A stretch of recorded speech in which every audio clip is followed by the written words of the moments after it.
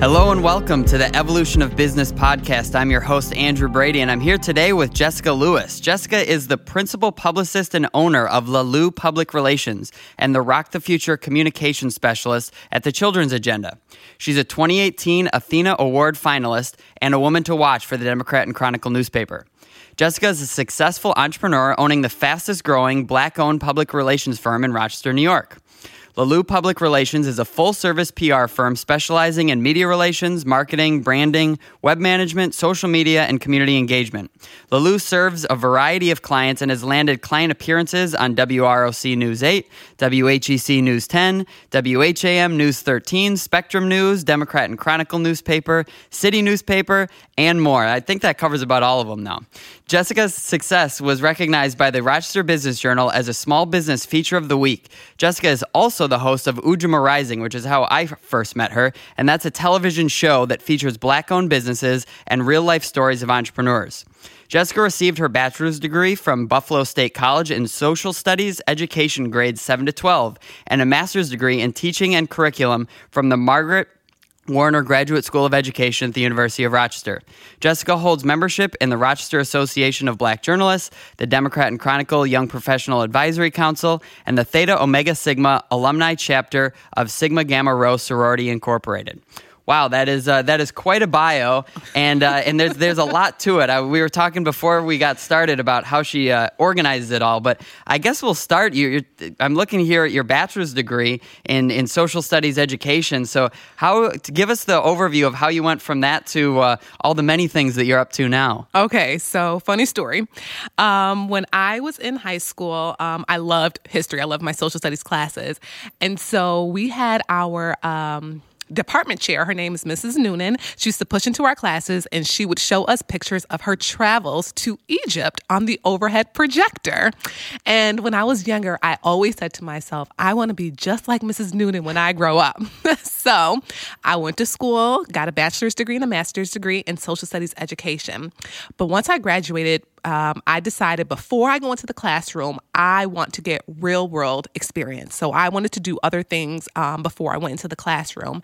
And so here I am 10, 11 years later, still in the real world experience, doing what I love to do, which is communications, PR, and travel. And as we were speaking before, I just got back recently from a trip to North Africa, which included Egypt. So Mrs. Noonan, I got to see the pyramids just like you. I love it. I love it. So is there any thought of ever going back into that one day after you get your real world experience? You know what? I have considered it on multiple occasions. I want to get back into the classroom, but now there's so many standards, like with the Common Core. I would have to do everything over, like student teaching and get all of my, the workshops and the certification. I would have to do that all over. And I'm just like, do I have time to commit to that again? When you're in undergrad and grad school, that's all you're doing. But I'm working full time. I have a business and I just don't know if I'd be able to commit the time needed for that. Yeah. So in addition to your business, though, you are still working with students in education. So tell us a little bit about your day job before we get into all those different side hustles that you got going on. Okay, so I'm the communication specialist at Rock the Future. Rock the Future is a community-wide initiative focused on improving educational outcomes for students in the city of Rochester. So we are Rochester's collective impact table around education. Wonderful. And then how long have you been there? 2 years. Oh, okay. So you got a little bit of experience in terms of continuing on that, really focused on students and our future in Rochester. But I first met you. It was actually at a Kwanzaa celebration this past year. You were just about to kick off your Ujamaa Rising show. So tell us a little bit about both the PR firm, but also how this concept for Ujamaa Rising came about. Okay, so Ujamaa Rising. Craig Carson, who serves as our producer, started a blog, The Black Business. He kind of dubbed himself as the Bob Critic, Black-owned business critic, but not in a negative way, in a positive way, really to give positive feedback to Black-owned businesses here in the community. Rajesh, who works at RCTV, saw his post online and contacted him to see if he wanted to turn the blog into a TV show. So they talked and figured everything out, and then Craig contacted me to see if I wanted to be the host. So that's how Ujamaa Rising was born. So we go out in the community, we interview local business owners about their experiences, and we ask them about Ujamaa, which means cooperative economics. Ujamaa is one of the 7 principles of Kwanzaa. And so we really try to focus on those principles because not only should they be celebrated in December, but really all year round. Yeah. I remember hearing about it at that. I think we were at the Museum and Science Center. Yep. And hearing about that whole ethos of cooperative economics, and one of the things that really struck me, there was some statistics that they showed about how, because of the way that the business community is set up, that a lot of times when the dollar comes into the Black community, it's out very quickly, whereas a lot of other communities are able to circulate those dollars because they can shop locally at businesses owned by folks that are like them. And so I'm curious from your perspective, with what you're trying to do with Ujamaa Rising, I'm guessing is trying to let that dollar circulate in the Black community for a longer period of time. But when you're out there doing that, what do you see are some of the major barriers? Okay, so you are absolutely right. We can look at communities. We can look at Brighton, for example. It has like a high population of people of the Jewish faith, right? So if you go into Brighton, you can literally find a Jewish-owned bakery, a Jewish-owned cleaners, anything that you need right in the community. So those folks are able to keep their dollar within their community. When it comes to the African-American community, we are spread out. We're less concentrated in the city, but we also know that there's high poverty rates, so there's some different barriers there. With this show, what we want to do is really get the message out that we know that there is a high buying power in the African-American community. But what happens is that when we get our money, we're likely to go to the local Asian-owned restaurant and spend our money there, or we're going to a big box store like Walmart, or we're going to, a store in Brighton or Pittsburgh to spend our money. So we do have businesses that can offer these services, but for African-Americans, we have to be intentional about where we're spending our money because we so easily spend our money in other communities. And so that's the whole purpose of the show. And we're trying to give these business owners a spotlight like, hey, here's a vegan restaurant that you can go to on North Clinton, so if that is your lifestyle, here is a place that you can go. If you want to get soul food, there's a place on Thurston. If you want a burger, go to Zock's Burgers. Don't go to McDonald's. No shade McDonald's, but you guys are making a lot of money. You know what I mean? So that's what we're trying to do with our show. Yeah, and it's been one of the things that has really struck me as I watch different episodes is each one of these business owners is really focused on giving back to the community or helping other entrepreneurs rise up. Is that something that was an intentional choice with the folks that you're deciding to highlight, or does that just seem to be a theme in the Black-owned business community? I'm curious because I was really inspired by that. I can't say whether or not we're being intentional. I think that would be a question that our producer could answer since he arranges all of the interviews. I think it's just something that has just happened, We interviewed Chris Williams. He's the owner of Gamers Nostalgia. And he does a lot. His business is very unique. That is just that, a gamer's nostalgia. You know what I mean? But he hosts a lot of events and, does gives back to the community. Just so many of the business owners that we've interviewed over the course of the year, I think they're just doing that. It's just a part of who they are. Yeah, and it's really important too. I think when you're talking about trying to encourage more local entrepreneurship, in the neighborhoods, how do you give folks the right training, right? Because you can certainly start up a business and maybe have a good idea and maybe get to a certain point on pure hustle alone, but at some point you do need either mentors or training, right, or some kind of learning a little bit about putting the business plan together, or learning about the accounting things that need to happen, or how to be a better salesperson, all those sorts of things. That is so true. Like you said, most people go into business because they have a passion for something and they're good at something, so they have a gift or a talent, and they're trying to figure out a way to monetize it. There's nothing wrong with that. But on the other side of business is the business part. Even as a business owner for myself, there are areas that I still need developing. There's still areas that I know that I need help in. And so I am not afraid to go to SCORE, their workshops that they have to offer, the Q Center for Urban Entrepreneurship, to get the help that I need. And so I'm very grateful that our community really has a lot of resources. Rochester is definitely resource rich. Yes, and I've seen a lot of those resources as well, and it does seem like there's plenty out there. At the same time, I feel like many of them either might be overlapping in certain cases where they're doubling up, and or they're just underutilized. Period. So what do you see are the biggest barriers to either awareness or getting more people into some of those classes? What's holding it back from using all those resources? Okay, well, one thing that I would say is that those resources need to hire LaLu PR to get the word out about their workshops and their events, because what's happening is that they have a certain distribution list that they're sending their workshops out to. And if you are not on those distribution lists, you don't even know what's going on. So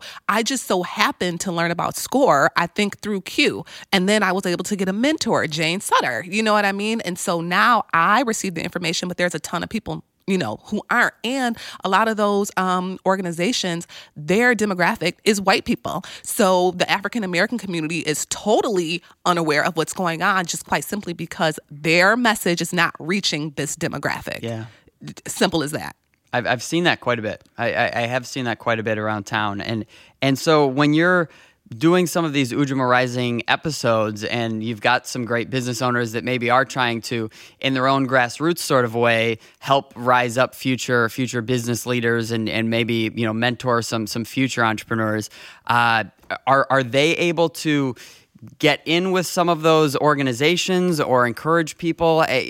Have you been able to kind of help connect some of those dots between the folks that you're interviewing and highlighting and helping them to connect to some of those resources? You know what? I can honestly say that we could be doing a better job at that because we often don't talk about the other resources that are available. We are often talking about their stories, how they got there, what advice they'd give to other business owners, and how they would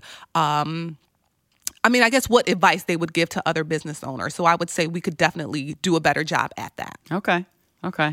And has there been anything as you're putting these shows together and interviewing folks, has there been anything that surprised you? You've kind of got this first season under your belt. I know that you're continuing to do tapings. What surprised you as you've been out interviewing these business owners?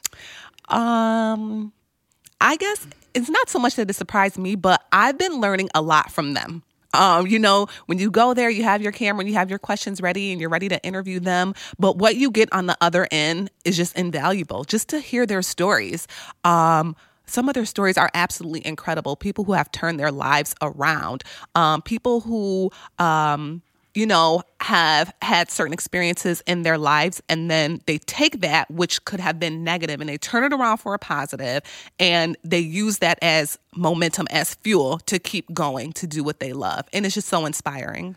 Yeah, there's a lot of barriers to overcome. I mean, for any entrepreneur, but certainly there's a lot of stories where you've got some pretty remarkable people and the things that they've overcome and found some success, and certainly hoping to continue to grow as they're moving forward as well. Absolutely. Now, as you're looking to the future for Ujamaa Rising, what are you dreaming about? Are there things is it continuing to do more of these shows? Do you want to expand it or build some kind of community around it? What could happen in the future? Yeah, so we're definitely looking to interview more business owners in the community. I know our producer, he kind of wants to do something like a street beat. So we want to interview people on the streets around the businesses, to see what they think and just kind of keep our pulse on what's happening in the neighborhoods and in the community. So we're thinking about adding that component to our show. We just want to keep it fresh. We want to keep it new. And if there is anyone listening who would like to be a guest on the show, we're definitely more than happy to interview you. So that's what we're trying to do. Wow. So we were talking beforehand a little bit about this term that I throw around a little bit, and I appreciated your question because it made me think about it a little bit more deeply in terms of creating more inclusive prosperity in Rochester. And when I think about that, people talk sometimes about these two Rochesters where, you can open up the front page of the paper one day and it can talk about these great new developments going on downtown, or this great state money, this great investment, whatever's happening, and then the next day you read about the struggling school district or the high rates of childhood poverty, or any number of things. And so, from my perspective, the prosperity that we're seeing in certain pockets of the community is not going to be sustainable if it's not inclusive for everybody. That's one of my strongest beliefs, and why I think that from the conscious capitalism perspective, or from the the Ujamaa cooperative economics perspective, is businesses need to be a part of that inclusive prosperity. So tell me a little bit about how you see inclusive prosperity in Rochester. Obviously, there's, we could have a whole series of podcasts about some of the barriers that are there. But what are you seeing in the businesses that you're interacting with, whether with LaLue PR or whether with Ujamaa Rising? What are you seeing as some of the barriers that are keeping that inclusive prosperity from happening? A couple of things. Again, I think it's lack of awareness to resources that are available. I think there is a culture in the African American community, that really guides how we do business. I think that there is implicit bias on the other end of folks who are well off, who have money, who have flourishing businesses. I think there's issues with lending and getting money when you need it. I think that, like you said, there's just a number of barriers when we think about inclusive prosperity. And, we know the differences between equality and equity. And it's like, how do we make the playing field more equitable? Absolutely. You know what I mean? Like, that's a conversation. Like, how do we do that? Yeah, and I'm really interested. I'm always trying to either find business owners or as you're mentioning, we've had on previous episodes of the podcast folks like Denny DeLeo is at the Venture Jobs Foundation, trying to invest in companies that are either willing to move to high poverty neighborhoods or giving some of that training. And the Center for Urban Entrepreneurship is out there as well. But financing is definitely a big barrier. And of course, the implicit biases and those sorts of things, I think definitely play a really strong role, especially in Rochester, where we are a very segregated community. I think when you are spending time with someone, sitting across the table having a cup of coffee, or you see your neighbors down the street, it's a lot harder to otherize those folks, right? And so because we are a very segregated community, that becomes a big issue.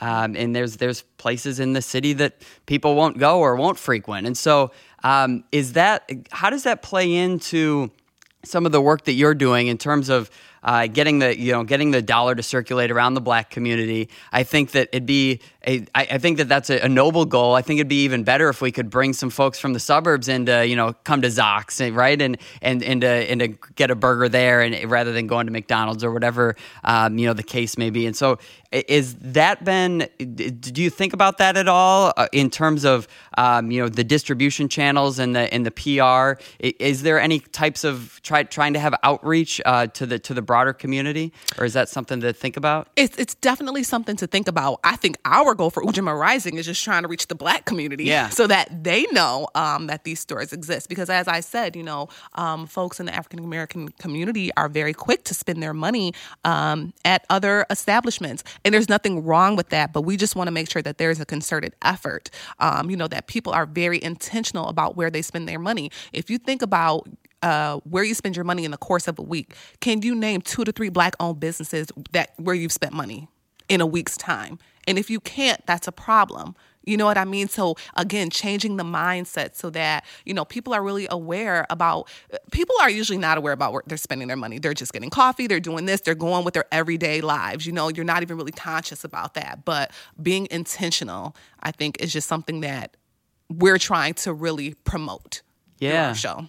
Yeah. Now is there are there questions that you ask of your audience? Because I think that's those sorts of things in terms of some of those reflections would be very powerful. Is that part of kind of cultivating this community of viewers? Absolutely. And see, that's why we want to do the street beat. We got to talk to the people on the streets because they're spending their money too. They're walking up and down. We know there's a lot of corner stores in the city. Those are owned by folks from Yemen. There's a lot of different things in our city neighborhoods, and people are spending their money there. So we have to get a pulse of what people are thinking, what they're doing, again, to try to infuse that message, to try to get some changed behavior. And in my day job, we call that collective impact. Yeah, so let's broaden the scope of the discussion then. That's a great transition, because what I'm thinking about in terms of conscious capitalism is, businesses that stand for something, that have a purpose beyond making profit, that care about the stakeholders, surrounding the community, the employees, the customers, not just over-focused on the stockholders or the bottom line. And so in this conscious capitalism mindset, in terms of how business can be a part of that change, can be a part of more inclusive prosperity. So what do you see as kind of the role? I have a very idealistic view of the role that businesses can play, but what do you see as the kind of role of businesses in the world and the impact that they can have? Well, I'm going to put on my Rock the Future hat for a moment. So as I mentioned earlier, we have the State of Our Children address coming up in November, right? And so we know that kids today must be prepared for the present and the future of tomorrow, right? So when we think about what's happening with students in the RCSD, we know that the rates are low.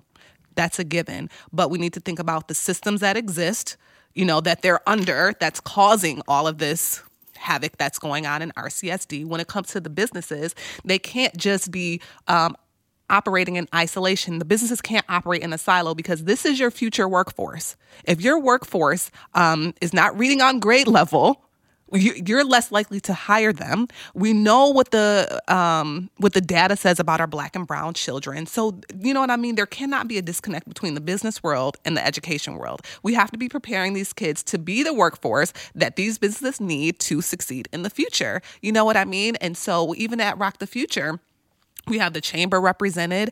We have JP Morgan Chase. Like, we're trying to get representatives from many different entities in our community to be on our board so that we can hear from you, you can hear from us, and we can work together collectively to really make a change for our students in the city of Rochester. Yeah, it's so important, and it can be so short-sighted. I've seen all kinds of.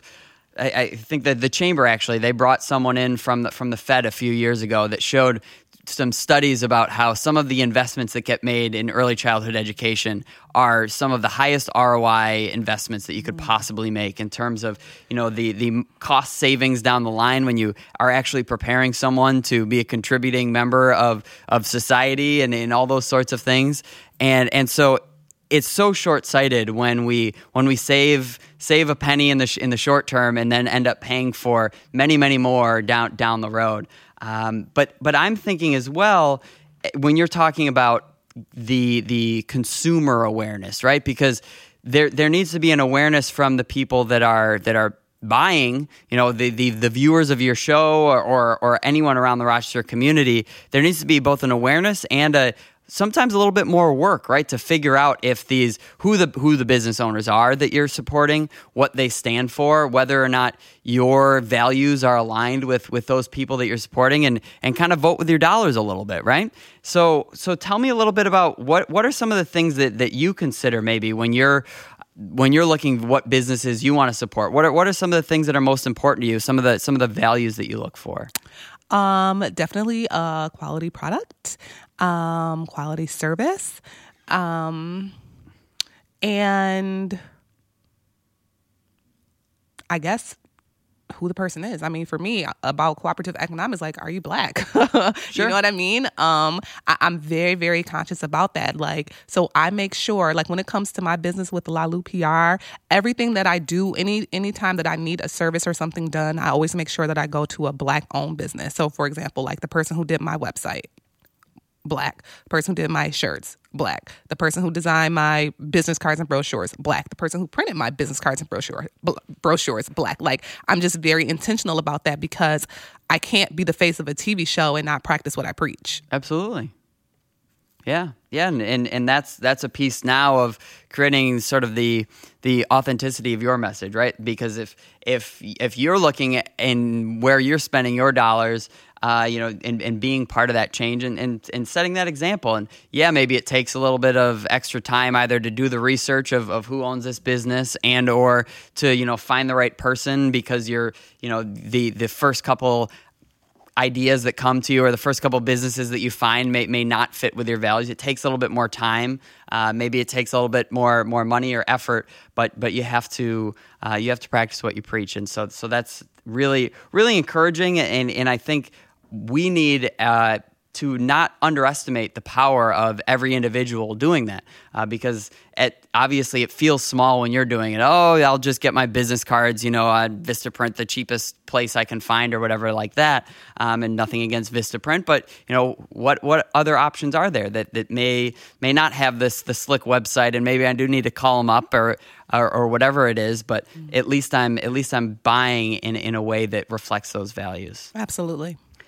So when we're talking about this Ujamaa ethos or conscious capitalism ethos, why do you think it is that more businesses aren't adopting that type of mentality? You see, especially with some larger businesses out there, they get demonized, and in a lot of cases, rightly so, because the way that they're operating isn't very values driven or isn't very purpose driven, doesn't really care about the community, is focused on the bottom line. What do you think holds companies back from doing that? You know what? I think it's like what you said before, because everybody's concerned about the bottom line first. Everybody is trying to make money, and so however you do that, and however you're successful at it, that's what you're going to do. And so if you're less conscious about the community, but you're still making money, you're not going to care because it's not, impacting you. But when a company is very conscious about what they're doing and they actually step out, I think it's very respectable. You know what I mean?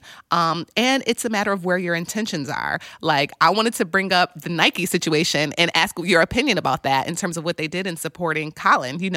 Was it a calculated business move?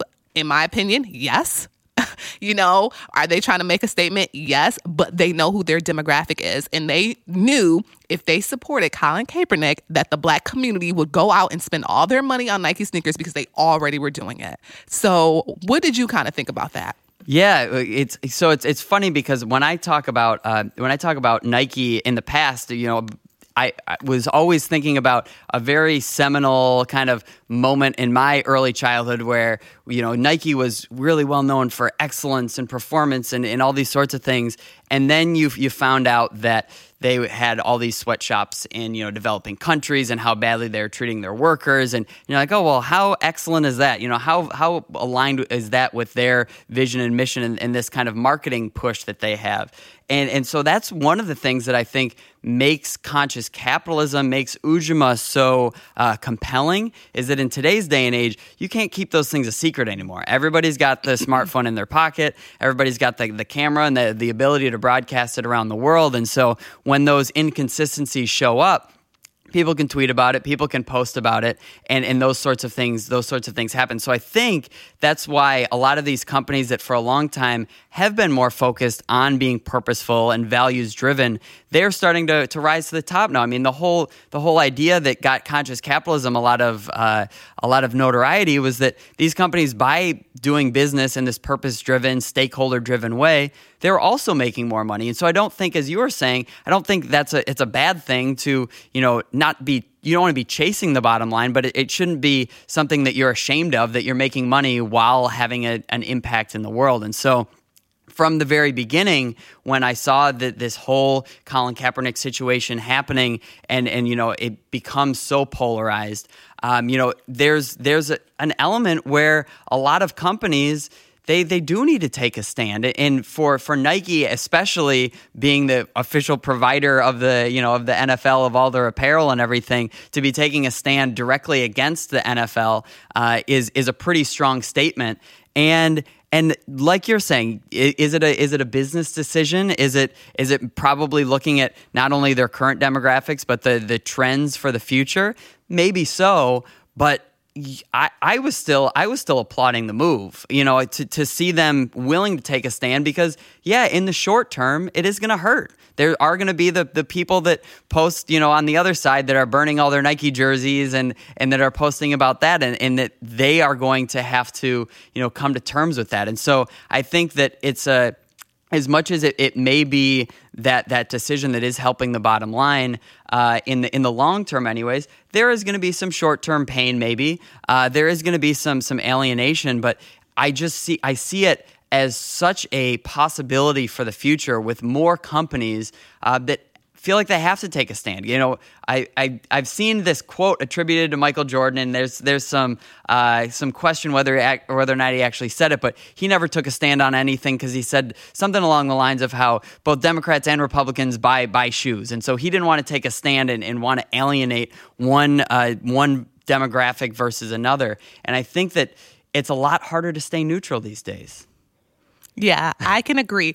It's so funny because I was on a panel for ESL and SCORE, I don't know, last week or something, about like small business owners, how you can acquire and retain new customers. And we kind of touched on the subject, should small business owners be taking a stand, on certain things? And, for me, I think when you're a small business owner, your risk is a little bit higher. Absolutely. Than a company like Nike, who can afford to take it. But I think you're right. I think that they set a precedent. I think an example. I think that more companies, I think they will consider doing that, taking a stand. Whether it's going to be that big, that great, I don't know. I guess we'll see what happens in the future. But sports has really become like the stage of like just all these things happening in society. I don't know why. I don't really follow sports that much, but it's definitely become a stage, for these types of conversations. Yeah, I've been thinking about that a lot as well in sports, because in some ways it has become that stage of political debate. But then when you think back in terms of, the Jesse Owens of the world and those sorts of things, or Jackie Robinson, or whatever the case may be, you're thinking about these folks who, once they were finally given the chance to play on the biggest stage, and when the rules are set in sports where, you do have to think about all the barriers they had to come through just to get to where they are. But once they're on that field next to anybody else, the rules are the same for everybody. Mm-hmm. If you can at least take away maybe the bias of referees and those sorts of things. Mm-hmm. There's always something, but more equitable than other arenas maybe, or at least that the equity is right in front of you. You can't. It's a lot harder to in the business world to have such a stage with rules that are set that are exactly the same for everyone, and to make that so transparent. Right. I guess is part of it. So that leads me now, as we're thinking about businesses, and I agree, larger businesses have an ability to take some of those risks and gambles, whereas small business owners, maybe they're just trying to put food on the table, and they're not sitting in that type of seat. But tell me a little bit about, we've talked about a lot of the different things that you've worked on, to talk a little bit about your PR firm, but tell me a little bit about how and why you started that, the PR firm, and then maybe how you try to integrate some of these principles into the work that you're doing, other than obviously you're mentioning, being very intentional about the people that you support. Mm-hmm. So LaLu PR was birthed during a transition phase in my life. So prior to working at Rock the Future, I used to work at Urban Suburban. Now, I went through the Urban Suburban program, and I am a proud graduate of Arundequoit High School. All right. And an opportunity came when their community liaison specialist was retiring, and I was just having a conversation with their director. I think she was planning an alumni panel, had asked me to be on the panel. Then I was asking her, like, well, how's things going at Urban Suburban? And she told me that I should apply. So I was like, okay. So I was working at the Urban League at the time, running their after-school college readiness program. So I've still always been in education in some way, shape, or form. And I applied and I eventually got the job. And so when I started at Urban Suburban, I was the community liaison specialist. And so the primary responsibility of that job is basically to facilitate the application and the orientation process when students apply, who live in the city to go to school in the suburbs. And then we had a tuition reimbursement program. And so my supervisor, she had been there for 20 years. She's like, I'm looking to retire soon, but we have this money and I don't want it to go to waste. So what do you want to do? Like, what do you want to go back to school for? I'm paying like student loans on my undergrad degree, my graduate degree. I'm like, nothing. But she was persistent. She's like, no, spend this money. What do you want to do? And I'm like, okay. So I really had to pray, like, Lord, I know I didn't grow up and say, I want to work at the Urban Suburban program. So like, what are my next steps? Like, what am I supposed to do? And so it dropped in my spirit, like, I love to talk and I love the camera. So I was like, okay, I'll be a journalist. So I thought I was going to be the next Janet Lomax. Okay. And so I had an opportunity to shadow a reporter at News 8. And it had to be the coldest day ever. And we were outside. And I was like, nope, I'm not about this life. So I had to go back to the drawing board, like, okay, what am I going to do? And I just so happened to, I had enrolled in a PR course at that time, that following semester with Dresden Engel. And she was a phenomenal instructor. And she talked to us about her PR firm. And I was just very inspired by Dresden. And so that's how LaLu was kind of born, just the concept. Black and white. I wrote it out. And it's so funny because I actually sent that summary, if you will, to Craig, who is the producer of Ujamaa Rising. This was years ago. And I'm like, Craig, what do you think about this? And he's like, do it. Just go for it. And I'm like, I'm scared. And he's like, don't be scared. Just go for it. And shortly thereafter, LaLu was born. And I was like, okay, it's now or never. And so voila. Wow. And that, I think, maybe, correct me if I'm wrong, but my feeling anyways, it is scary to get started. And that never quite goes away. You're always a little bit struggling internally with all your demons, so to speak, mm-hmm. and struggling with those sorts of things in terms of your confidence and things. So what has been a game changer for you? Because you've been at it for a while now. What has been able to help you get over some of that initial worry? Honestly, like, so many people reach out to me. I have never advertised LaLu PR as a business. And I think it's because people see that I get results for other people. They see what I'm doing for other businesses. So they reach out to me all the time. And now I'm getting all these requests to be on panels and to moderate, things that I would have never thought before. They're just coming to me. So I'm just so humble. I'm so grateful for the opportunity. And like you said, there's still fear even now. This is why I'm still working full time, because I'm scared to really step out, and it's like, I know I need to do it. But again, it's just that apprehension. There's feelings of doubt, all of these things that should not be. Always somehow find a way to creep in. One day I will overcome it and I will step out and just go full force with it. Love it. Okay, well, how then? In we'll talk about kind of looking forward, but looking back over the last few years as you've grown as a person, but as an entrepreneur as well. How have you evolved, or how has your methodology or your kind of ethos evolved in terms of what you're working on and what you're focused on? Yeah, it has grown tremendously. First off, I never consider myself the entrepreneurial type. I've always been a 9-to-5er, very comfortable. Please give me my paycheck every 2 weeks. Give me my benefits, all of that stuff. But my mind has changed. I've definitely become more conscious, about small business, what that takes, just the mindset, again, conscious capitalism, as you call it, and or Ujamaa. My awareness and my awakening has just been so great over the past couple of years. I would have never, just imagined that I'd be here. You know what I mean? And so while you're doing things for other people, you're growing just as much. Like I said, when I do those interviews for Ujamaa Rising, I'm more in awe than they are. I'm just like, oh my God, I'm inspired by them. You know what I mean? So it's reciprocal in that sense. Absolutely. So is there anything that you can point to that has been either books that you've read, or it sounds like Dresden had a pretty strong influence on you. Are there any things in particular that you can think of that kind of helped push that evolution forward? I guess there's a person. And her name is Yasmin Maddox. Oh, yes. All right. I think just working with her at the Q Center, just seeing everything that she's doing, because she's also an entrepreneur, and she's so super smart, and just, I love her. She's definitely an inspiration. So I would have to say her, like a person in particular, not really like a situation, but definitely Yasmin. I love it. All right. Shout out to Yaz. So I guess as we're starting to wrap up with just a few minutes left, is there any advice that you have then for, obviously you see yourself with other entrepreneurs all the time, with Ujamaa Rising, with Laloo PR.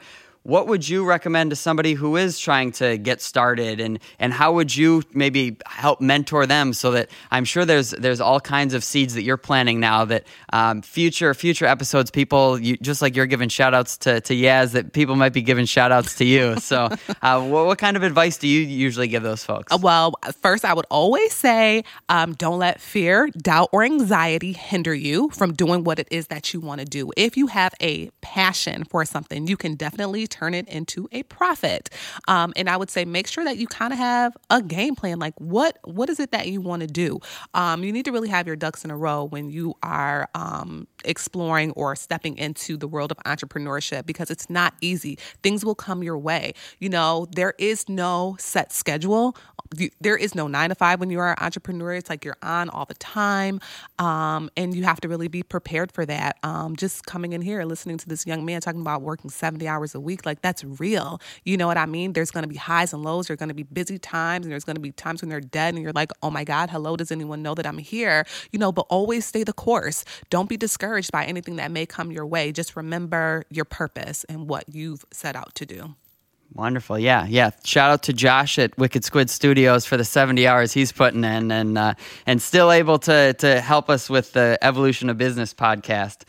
So now that we're looking to your future, we talked a little bit about maybe what the future of Ujamaa Rising might be. What do you see for the future of you personally? It sounds like you might want to turn this side hustle of Laloo PR into your full-time gig, but maybe 5 to 10 years, what's success look like? What are you dreaming about? Oh my God, I don't know.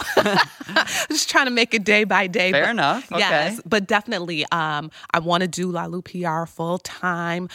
I want it to be a household name, like how you think about Dixon Schwabel or Tipping Point or anything like that. Like that's where I want Laloo to be. That's where Laloo will be, because I'm the kind of person that I'm just like, if I want something, I go for it and I go hard, and there's no stopping me. So you just look out for me in 5 to 10 years. How about that? All right. I love that. Well, and it sounds like, anyways, if you want to be that household name, you're going to have to start hiring employees and growing the business that way. And that's actually something that I'm dealing with right now. That's kind of the spot that I'm in, is now running out of hours in the day and needing somebody to help out, which is always the struggle. But that's a big step. So I applaud your ambition and your drive, but I think it's also important, as we were talking about earlier, for any of those people listening, is that fear never goes away, right? that fear is always there. It's always holding you back a little bit, and so don't be afraid to get started, or don't expect the fear to go away. And as soon as I'm not scared anymore, then I'll get started, because then you're never going to get started. Exactly. Right? So I'm thinking, as we're kind of wrapping up here, where can folks go to learn more about Ujamaa Rising, about Laloo PR, maybe even about Rock the Future? Yeah, definitely. So Ujamaa Rising, you want to stay connected to our Facebook page, because that's where you're going to find the most up-to-date information and videos and pictures on our shows. With Laloo, also Facebook, Twitter, and Instagram, LalooPR.com. With Rock the Future, the website is rockthefuture.org. We're also on Facebook and Twitter.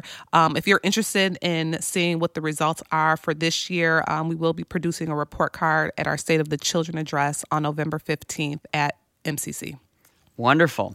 Well, I know that we're both working in similar directions, trying to highlight those business owners that really embody Ujamaa, really embody that conscious capitalism. So I'm going to have to ask you afterwards. I'd love some future interview guests for folks that I could bring on to hear about their own ethos and how they've evolved as leaders, how their businesses have evolved, and really their perspective on why Ujamaa, why conscious capitalism is so important. So thank you so much for coming in today. It was a pleasure to talk with you, and I hope to really be working together more in the future, and hopefully seeing LaLue PR become that household name in the next few years too. Thank you, Andrew. I appreciate it. This episode is brought to you by Wicked Squid Studios, Rochester, New York's premier podcast development team. The Wicked Squid family brings ideas to life through the art of audio production. From custom jingles and creative services to studio memberships and educational curriculum, their outfit strives to empower all members of society to build a more equal and colorful world. Learn more about their operation at wickedsquidstudios.com.